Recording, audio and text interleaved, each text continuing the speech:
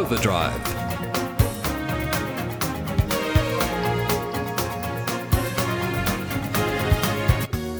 Hello and welcome to Overdrive, a program that looks at the fantasies and fallacies of anything to do with motoring and transport. I'm David Brown, and in this program we have news stories with David Campbell, including Australia's first autonomous vehicle project, Scoop's National ITS Awards. After the premiere of a movie, Machine, about artificial intelligence, including autonomous vehicles, I have a chat with Miklas Kish from Audi about the company's activities in this field. We hear a story about what it's like to be a young mechanic that makes a mistake at a major motorcycle racing event, and we have some quirky news with Brian Smith, where he and I discuss the link between classic cars, democracy, and IS. And of course, we have some motoring minutes as well. Now you can find more stories and information at drivenmedia.com.au, or previous programs are available as podcasts on iTunes or Spotify, or there's our Facebook site, Overdrive City. So let's start with the news.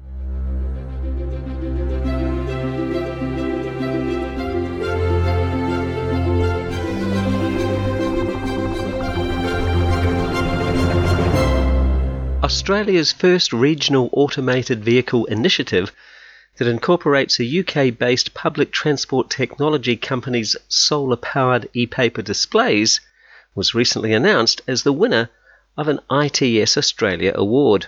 The Coffs Harbour Automated Vehicle Trial has won the ITS Australia 2019 National Award in the Automated Vehicle category. Known as BusBot, the project has been using paper-cast solar-powered e-paper displays to provide accurate travel information to service users at their bus stops. The Automated Passenger Vehicle Trial is a New South Wales government initiative led in partnership between Transport for New South Wales, local bus operator Busways, the Coffs Harbour City Council, and French self-driving vehicle manufacturer EasyMile. BusBot is the first Australian study of driverless buses in regional communities. Hyundai has set a new distance record for production hydrogen-powered vehicles with the Nexo. Balloonist Bertrand Piccard drove 778 kilometres across France in the vehicle, breaking the world record for the longest distance driven in a hydrogen-powered vehicle on a single tank. A number of prominent passengers joined him for parts of the journey, including the CEO of Air Liquide, the Grand Duke of Luxembourg, and several prominent politicians. The purpose of the journey was to promote hydrogen technology as a high-performance solution for future mobility. The Hyundai Nexo completed 778 kilometres across northern France on a single refuel and still had nearly 50 kilometres of range left at the end of the journey. Driven Media's David Brown has attended a film premiere about the serious subject of artificial intelligence, including the role of autonomous vehicles. Audi has been part of the recently released documentary entitled Machine. The producers talk to Audi as a good example of how technology will not just make the current things we do easier, but it could change our behaviour and the very shape of our cities. Most people see autonomous vehicles as a case of machine learning. You develop a system to recognise and respond to known on-road situations. But while cars that use artificial intelligence might have the usual inputs, for example, information about road widths and signposts, etc., how should emotions be factored in? And will cars develop a mind of their own? Time will tell. The Mayor of Paris has developed new laws and taxes that would control the number of deliveries made by online shopping giant Amazon, which have been judged a source of congestion and pollution. In an open letter published by the newspaper Le Monde, Mayor Anne Hidalgo proposed a tax on the US commerce giant and possible limits on deliveries in certain districts of the city. Deliveries would only be possible at certain times and would need to be reserved in advance to avoid there being more delivery trucks than available spaces. The Black Friday shopping event leads to 2.5 million deliveries in Paris per day, which is 10 times the amount of daily parcels seen in the rest of the year and causes increased traffic and pollution, the letter said. The letter also said that the main polluter should pay the costs rather than a national tax on each delivery, which has been thrown out several times by the government. The law should allow local authorities to impose an eco-charge on home deliveries, it said. Honda's new 10th generation Accord will hit Australian showrooms later this month, more than 2 years after launching in the United States. The new Accord will provide Honda with a more competitive model than the current model, as it struggles against dominating mid-size vehicles such as the Toyota Camry and Mazda 6. The new Thai-built sedan will serve as the Japanese brand's flagship sedan, with just one trim level and 2 engine options, a 1.5-litre turbo or a 2-litre hybrid. Pricing starts at just under $48,000 plus on-road costs for the petrol version and around $50,000 for the hybrid. Standard equipment includes remote engine start and stop, wireless device charging, and a heads-up display, as well as Honda sensing safety technologies. Falcon's parent company, Sumitomo Rubber Industries, has developed a new technology that they claim utilizes artificial intelligence to predict the properties of rubber. The AI detects structural changes caused by load and wear and its effect on performance throughout a tyre's life cycle. This breakthrough also has applications for improving tyre safety. The Tyre Leap AI analysis was developed in collaboration with the Hokkaido University in Japan. And that has been the news. In the second half of the 1990s, some small to medium four-wheel drives came onto the market, and we were on our way to SUVs, or sports utility vehicles. One of the earliest was the Honda CR-V. The latest CR-V comes in 5 model variants, and Rob Fraser takes a look at the top offering. The latest all-new CR-V, launched in 2018, is bigger and better than the previous model. It's surprising just how much room there is inside, as well as clever layout and huge storage areas, especially around the centre console. Powered by a VTEC 4-cylinder engine, the CR-V has enough power and torque for normal daily driving, and for the most part the CVT drives the front wheels unless the all-wheel drive is needed to prevent wheel slip. The 5th generation CR-V gives a quiet, enjoyable ride, and the handling has also been improved significantly. Seating is very comfortable for 5, and with wide opening doors, access is easy. Even my lumping frame can fit in the back seats, however the third row of seats are definitely in the occasional category. Boot space is surprisingly large. The CR-V hits a sweet spot between conservative and exciting, and at a touch over $44,000, plus the usual costs, the Honda CR-V is pretty good value and definitely worth a drive. You're listening to Overdrive. Last week on Overdrive, we had a chat with Mick Stupka, who races a 1954 Citroen Traction Avant. We met at the Phillip Island Circuit, where I was watching the Island Magic meeting. While I was there, I also met John Mann. John has an extensive experience in motoring and car racing, including 6 times at Mount Panorama. But it wasn't all plain sailing. John, you've been racing for a long time. What did you start out in? I built my first open wheeler when I was about going on 18 and designed it and built it. Looked like an old Cooper way back then. And then I went to J. Holden, FX Holdens, which we raced successfully. We probably had the fastest FX Holden in Australia. And we still hold the record at Calder Motor Raceway in my FX. Then we sort of went from there to what they call the 6-cylinder series, and we raced a Falcon, and that was very successful. Then Ford Motor Company gave me a new Cortina, and I raced that for a number of years. Well, it's a lovely area here, isn't it? How do you find the circuit?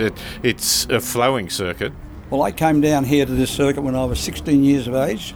I was working on the MV Augusta motorbike and also the 7R motorbike, and Fred was out on the 7R racing.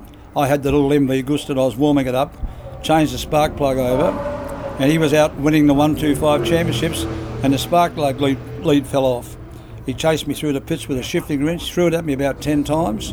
I finally got out on the highway, hitchhiked back to Melbourne, stayed at Salvation People's Palace, and I finally got, 6 months later, I got my mother's brownie box camera back, which I presented to Lindsay Fox museum over there with all the motorbike photos from that meeting when I was 16. And Jackie Finlay was here with us from Maripna near Shepparton, where I lived at Shepparton in those days. Jackie Finlay was here, and he went overseas and won the World Championship. We just put a statue of Jackie Finlay up in Maripna, where he used to live. Yeah. It's a very passionate and, if not tough, sort of environment, isn't it? Oh, yes. Well, just all those years I've been here, the motorbike guys were outrageous when they were here. I remember we went to the Isle of Wight Hotel here one year, and they staged a fight in the bar, and while the fight was going on, they pinched the lounge suite out of the hotel and brought it back here and sat around the fire on it.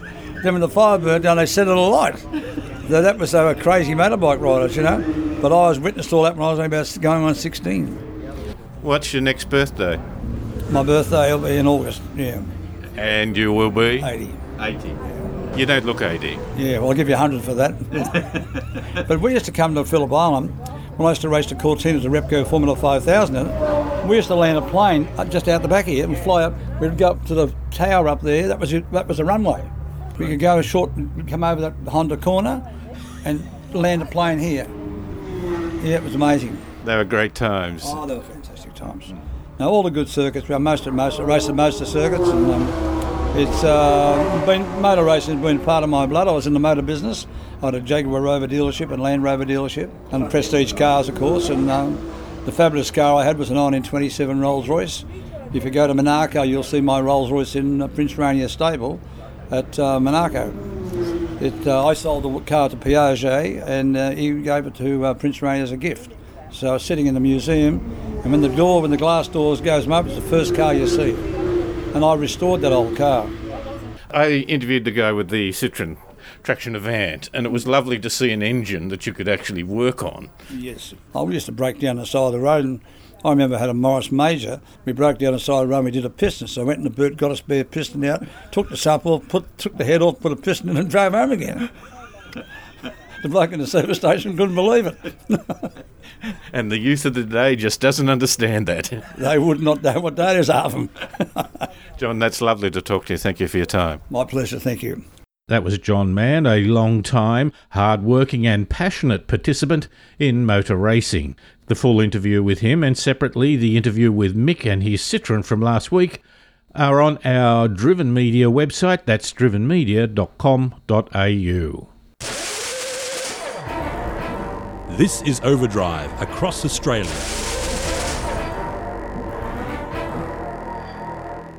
Like a lot of areas in the automotive segment, Chinese cars have started to make some serious inroads. The ute segment is no exception, and manufacturers like LDV and Great Wall are available now in Australia. David Brown has spent a week in a Great Wall ute. The Great Wall large dual-cab ute has a starting price of only $26,000 plus on-roads. That's a few $1,000s below the small mid-spec Corolla. It looks quite contemporary, there's some bright colours, goes okay, but lacks features. Only in manual, only two-wheel drive, no reversing camera, not the roomiest cabin, and few of the latest safety features. It's easy to say then, spend an extra $10,000 to $20,000 on a Navara or Colorado, or go the whole hog and spend nearly 3 times the price on the top-line Ford Ranger. But they are vehicles with a different approach. The Great Wall is a value-for-money family ute, nothing less, nothing more.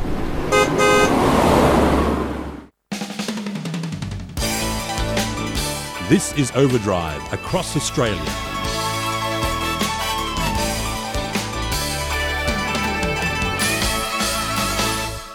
At the premiere of the documentary film Machine, a movie that explores artificial intelligence in general, but includes references to autonomous driving, Audi spoke about where they are at in terms of using this technology. The film producers incorporated comments from Miklas Kish, Audi's head of pre-development of automated driving, because their work is a good example of how technology will not just make the things we currently do easier, but it could change our behaviour and the very shape of our cities. I spoke with Miklas at the event. I saw your presentation from 2016. I think that was a time of buoyancy about it. Do you think we've evolved? Do you think our reality of what autonomous vehicle has developed, particularly in terms of time to develop it? Well, yes, I think the companies have moved into a more realistic view of those systems. It wasn't really secret before, but there has been truly a hype. And there was a hype in presentations, in demonstrations. And what many of us have ignored is that it's much harder work to put that on the street, put it into worldwide operation, than putting it on a test track. You talked about the step from assistance to pilot. And that step is very significant, isn't it? Particularly if you want to be level 5 or anywhere, anytime. That's a huge step, isn't it? The step between assistant and piloted driving is definitely the biggest one you can ever do, because that means the shift of responsibility from the driver over to the car. And that's the most relevant step we can ever take. Anything else is just a broader set up for the same function, but for the drivers, the biggest step is to be able to sit back and relax. You have a background in linguistics, I believe. Yeah. So is that opening up different ways to communicate with the car rather than just replacing the hand turning the steering wheel? Is there a whole new dimension there? Well, communication is an interesting aspect. Communication from driver with car will definitely be very different. As we experience, the driver needs are very different. So all the instrument cluster where we have the technical details at the moment are not of any further interest to a passenger in an automated car. They don't look to the speedo any longer because they say the car will care for that. They will only look to the sat-nav system, whether the estimated time of arrival will be the right one, and then they're happy. So we have all the rest of the space for so-called infotainment or work experience, because the technical details are to be managed by the car. In the interim step, though, we're at the stage where we are still communicating information to the driver. Is there a desperate need to work on that to make it less distracting and more effective? You can provide a huge amount of information, but if he or she takes their eye off the road, then it's counterproductive. Is that an area that you've worked in, and do you think we need to work in more? Distraction is a very relevant area, as this is the aspect that changes most of all the interaction things. So at the moment, as the driver is fully responsible for whatever the car does, distraction is a very bad thing. And therefore we care that our systems do the least distraction possible to satisfy the driver and the road safety. At the moment we move to level 3 autonomy, and the driver gets into the passenger seat but has to take over in a comfortable time within a couple of seconds. Distraction will become a good thing, because this will keep the driver awake. Because monitor a system that is very boring and functioning perfectly is not a human-like thing to do. And what we will do is we will tend to fall asleep. So watching a movie will be a good thing in keeping us awake. And this is what the public has to understand, and all the legislation has to understand, that distraction will become a good thing all of a sudden. Do you think we will get level 5? And if so, within a foreseeable future? Well, level 5 is, let's say, from my perspective, a bit of science fiction. One day we'll get it, but whenever this day is. I think level 3 and level 4 systems are quite near, and we see that in the next decade. It's also not just virtual reality, but augmented reality, isn't it? That it helps people. It might take control on motorways or others, but it can still be very helpful in other situations without necessarily taking total control. Well, the augmented reality in means of driver assistance systems that are hidden well in these are reality. So in our steps in higher levels of autonomy, we have safety systems in place that very much help saving lives. Do you feel you have job security? Is it a developing area? Is it going to go on for a long time? Definitely. I think I'll be there for a long time. Thank you very much for your time. Thank you. And we were talking there to Miklas Kish, who is Audi's head of pre-development for automated driving. You're listening to Overdrive. In mid-2016, Jaguar joined the prestige SUV market with the F-Pace. a larger urban SUV that competes with the likes of the BMW X5 and the Audi Q5. Rob Fraser has spent a week in the R-Sport F-Pace. When you mention Jaguar, the very name evokes a sense of history, of sumptuous ride and sport handling in their famous sports cars and saloons. How could this possibly apply to a large SUV? Well, let me inform you, it does. The F-Pace R-Sport is superb. Like its close cousin, the Range Rover Velar, the F-Pace has subtle styling, luxury interior, along with practicality and that Jaguar-esque ambience. With a choice of engines from the economical but still powerful 2-litre diesel through to the soon-to-be-released 5-litre SVR, the F-Pace caters to a wide audience. I have to say it's one of the most comfortable cars I've driven, not only the seats and ride, but also the general feeling it gives you. Priced at around $91,000 plus the on-road costs, the Jaguar F-Pace 2.5D R-Sport is definitely worth a drive. You're listening to Overdrive. Now, Brian, does bad governance, the rule by fascism or communism, affect our love for classic cars? There's a report out that now with the demise, I should perhaps note the time this has been broadcast, that it may change, but with the demise of IS in parts of Iraq, a classic car market has come out of hiding. Now, do you think then that this might well become the key measure of stability and openness and democracy? Is it that we might well be able to show our love for classic cars? What do you think? I don't know, David. I think Cuba might be the exception to that. They have a lot of lovely classic cars, and I'm not sure they're all that economically stable. But certainly, it was nice to see that these things have survived. Islamic State notoriously sort of anti-anything, any fun, any religion, any kind of passion and love for things, and they spend their time blowing up wonderful historic buildings and statues and things, and it's lucky that a few of these vintage cars in Iraq have actually survived. Of course, Iraq, like Iran, was had quite a strong American influence for a long time, so there were a bunch of old American cars in there. 1955 Chevy coupes and things like that people are now bringing out of hiding and celebrating a little bit. A lot of stories of people sort of trying to get these cars out of areas that were occupied by Islamic State. It's risking their lives for their cars. Ah, well, the true dedicated collector. Now, one of those collectors, Nashwan Shakir Mahmoud, he managed to rescue his vehicle from Mosul after Iraqi forces drove out Islamic State militants. He drove 13 hours to bring his 1955 Chevrolet Coupe back to the capital, and now it had sustained minor damage during a mortar attack. Brian, could this be a new sort of provenance about the car, that instead of saying it was owned by someone famous, say it survived ISIS, or yes. And here's the dent in the front, or the bullet hole. Bullet hole would be perfect. Although, of course, you'd have some con people that would then shoot cars, make their own. But I think so, David. Speaking of provenance, of course, there's one of the vehicles that's being talked about.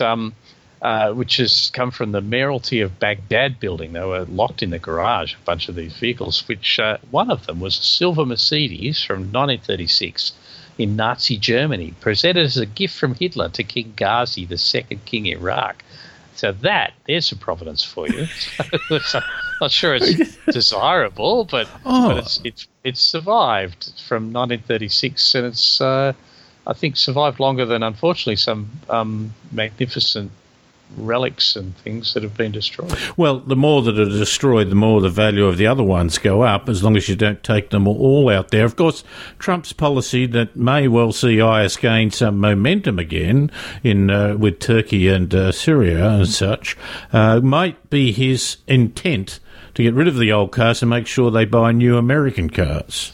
That's right, because he wants to control the oil too, doesn't he? And if you've got these old sort of oil burners. Yeah. Now, Brian, you have visited Iran some years ago, and of course there, one of the issues was that the petrol was remarkably cheap, if I seem to remember. Was that the case? Yes. Yeah, petrol's very cheap in Iran because they produced lots and lots of it. And yes, they had very cheap petrol and lots of cars and some wonderful old cars. they had the Hillman Hunter, which was removed lock, stock, and barrel. The entire factory was taken across to Iran, and they continued to make the kind of 1970s vintage Hillman Hunters under the Paykan, which means arrow in Farsi, the Paykan brand. So all of the taxis were Hillman Hunters from the 70s, but brand new. Perhaps I should make a distinction between old and classic. Yes, that's right. Nobody would call these classic. Well, of course, sadly, not long ago, Andrew Cowan died, who won the London to Sydney in one of those cars, somewhat modified, I believe. And, of course, Iran probably exceeds Australia in that respect, in that they have a car industry. All right, Brian. Good to talk to you. In a while, we might talk about something in outer space, but we'll get to that. Always fun, David. Thank you.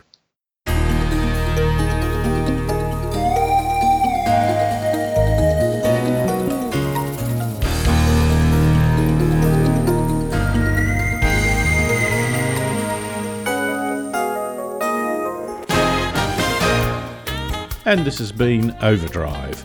My thanks to the Overdrive team for their wit and wisdom, especially David Campbell, Brian Smith, Miklos Kish, John Mann and Paul Just. Overdrive can be heard across Australia on the Community Radio Network.